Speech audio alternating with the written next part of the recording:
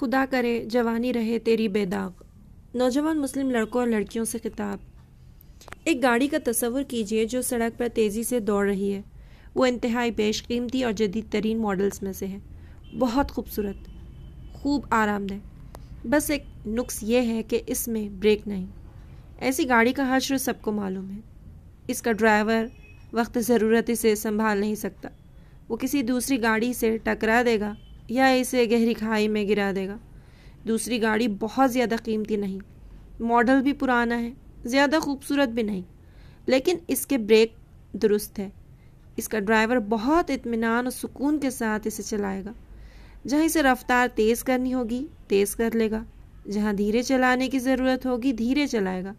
راستے میں چاہے جتنی بھیڑ ہو یا وہ کتنا ہی پرپیش ہو، اسے دوسری گاڑیوں سے ٹکرانے یا کھڈے میں گرنے کا اندیشہ ہی نہیں۔ گاڑی کا مضبوط بریک اسے ہر موقع پر اس کے کام میں آئے گا۔ جو حیثیت گاڑی میں بریک کی ہے، سماجی زندگی میں وہی حیثیت حیا کی ہے۔ حیا وہ بریک ہے جو کسی نوجوان یا دوشیزہ کے قدم پھسلنے نہیں دیتا، اسے کسی غلط راہ پر جانے نہیں دیتا۔ حیا اسے معصیت، عریانیت اور آوارہ گردی کی گندگیوں سے بچائے رکھتی ہے اور گناہوں کے دلدل میں پھنسنے نہیں دیتی۔ حیا وہ اخلاقی وصف ہے جو انسان کو اس کی فطرت کی آواز پر غلط باتوں اور کاموں سے روکتا ہے۔ اس کا اظہار زندگی کے مختلف معاملات میں ہوتا ہے۔ باحیا شخص اپنی زبان پر کوئی گندگی، ناشائستہ اور فحش بات نہیں لاتا۔ اس کا لباس اس کی شخصیت کی عکاسی کرتا ہے، سنجیدگی کی گواہی دیتا ہے۔ وہ عریانیت سے شدید نفرت کرتا ہے۔ اس کی چال ڈھال بھی اس کی شرافت کا پتہ دیتی ہے۔ اس کے برخلاف اگر کوئی شخص حیا سے محروم ہو تو اسے سنجیدگی اور شرافت پر قائم رہنے والی کوئی چیز نہیں رہنے دیتی۔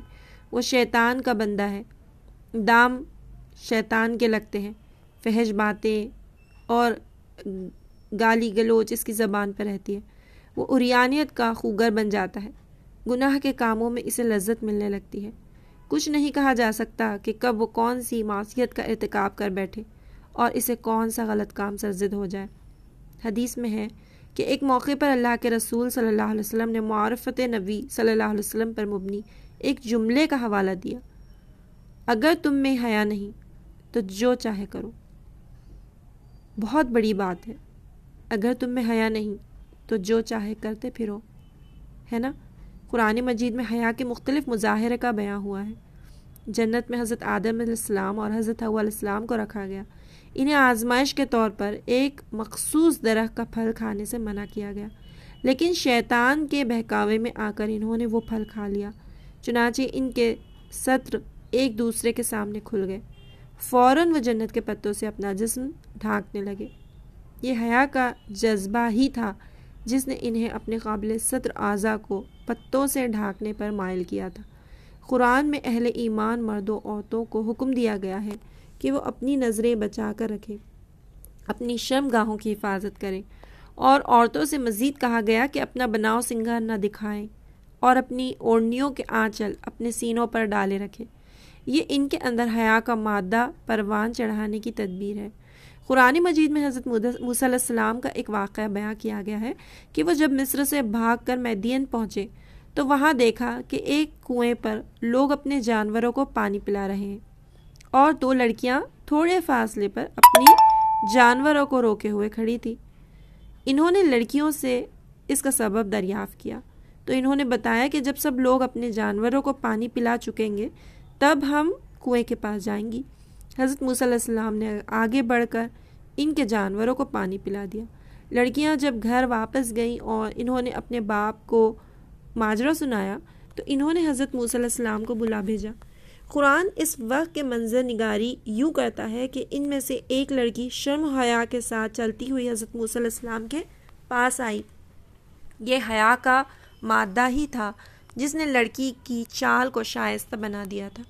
اللہ کے رسول صلی اللہ علیہ وسلم کے متعدد ارشادات میں حیا کو ایک عظیم اخلاقی وصف قرار دیا گیا اور اسے خیر کا سرچشمہ بتایا گیا۔ آپ صلی اللہ علیہ وسلم نے فرمایا، حیا ایمان کا ایک حصہ ہے۔ حیا سراسر خیر ہے، حیا سے صرف خیر حاصل ہوتا ہے۔ ہر دین کا ایک اخلاق ہوتا ہے اور اسلام کا اخلاقی پہلو حیا ہے۔ خود رسول اکرم صلی اللہ علیہ وسلم کا یہ وصف بیان کیا گیا کہ آپ پردہ نشیں کنواری لڑکیوں سے زیادہ حیا والے تھے۔ آپ جب کسی چیز کو ناپسند کرتے تھے تو آپ کے چہرے مبارک سے اس کا اندازہ ہو جاتا تھا۔ صحابہ کرام میں سے حضرت عثمان بن عفان رضی اللہ عنہ کے بارے میں آتا ہے کہ وہ بہت زیادہ حیا والے تھے اور اللہ کے رسول صلی اللہ علیہ وسلم نے ان کی حیا کی ستائش کی۔ ایک روایت میں ہے کہ ایک شخص اپنے بھائی کو نصیحت کر رہا تھا کہ تم بہت زیادہ حیا دار ہو، اتنی حیا کرنے کی ضرورت نہیں۔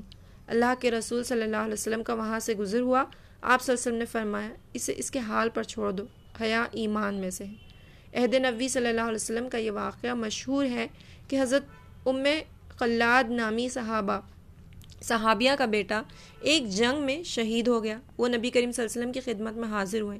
اس وقت ان کا چہرہ ڈھکا ہوا تھا۔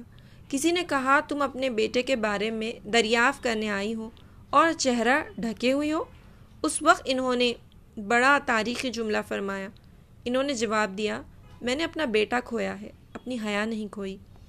موجودہ دور بہت پرآشوب اور اخلاق سوز ہے۔ مغربی تہذیب کی عریانیت اور آوارگی ہمارے ملک میں بھی عام ہو گئی ہے۔ شیطان کے چیلے سرگرم ہیں۔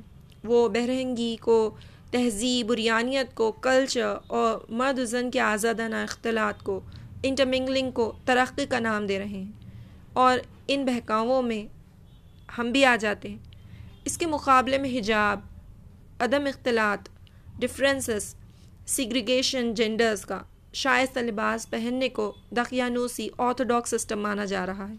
کالجز میں یونیورسٹیز کے کھلے ماحول نے فساد میں اضافہ کیا ہے اور سوشل میڈیا کی چمک دمک نے بے حیائی کو مرغوب اور لذت بخش بنا دیا۔ اس صورتحال میں وہ نوجوان لڑکے قابل مبارکباد ہیں جو دینی اقدار سے چمٹے ہوئے ہیں، لڑکے اور لڑکیاں دونوں، جن کے اخلاق و کردار پاکیزہ ہے اور جو سماج میں خیر کے کاموں کو عام کرنے میں لگے ہوئے ہیں۔ اسی طرح وہ نوجوان لڑکیاں بھی قابل مبارکباد ہیں جن کی حیا اور شرافت ان کی پہچان ہے، جنہوں نے حجاب کا انتخاب اپنی آزاد مرضی سے کیا ہے اور جو برہنگی اور آوارگی کے شہر میں عفت اور عصمت کی ترجمہ ہیں۔ علامہ اقبال نے ایسے ہی نوجوانوں اور دوشیزاؤں کو مخاطب کرتے ہوئے کہا تھا، حیا نہیں ہے زمانے کی آنکھ میں باقی، خدا کرے کہ جوانی رہے تیری بے داغ۔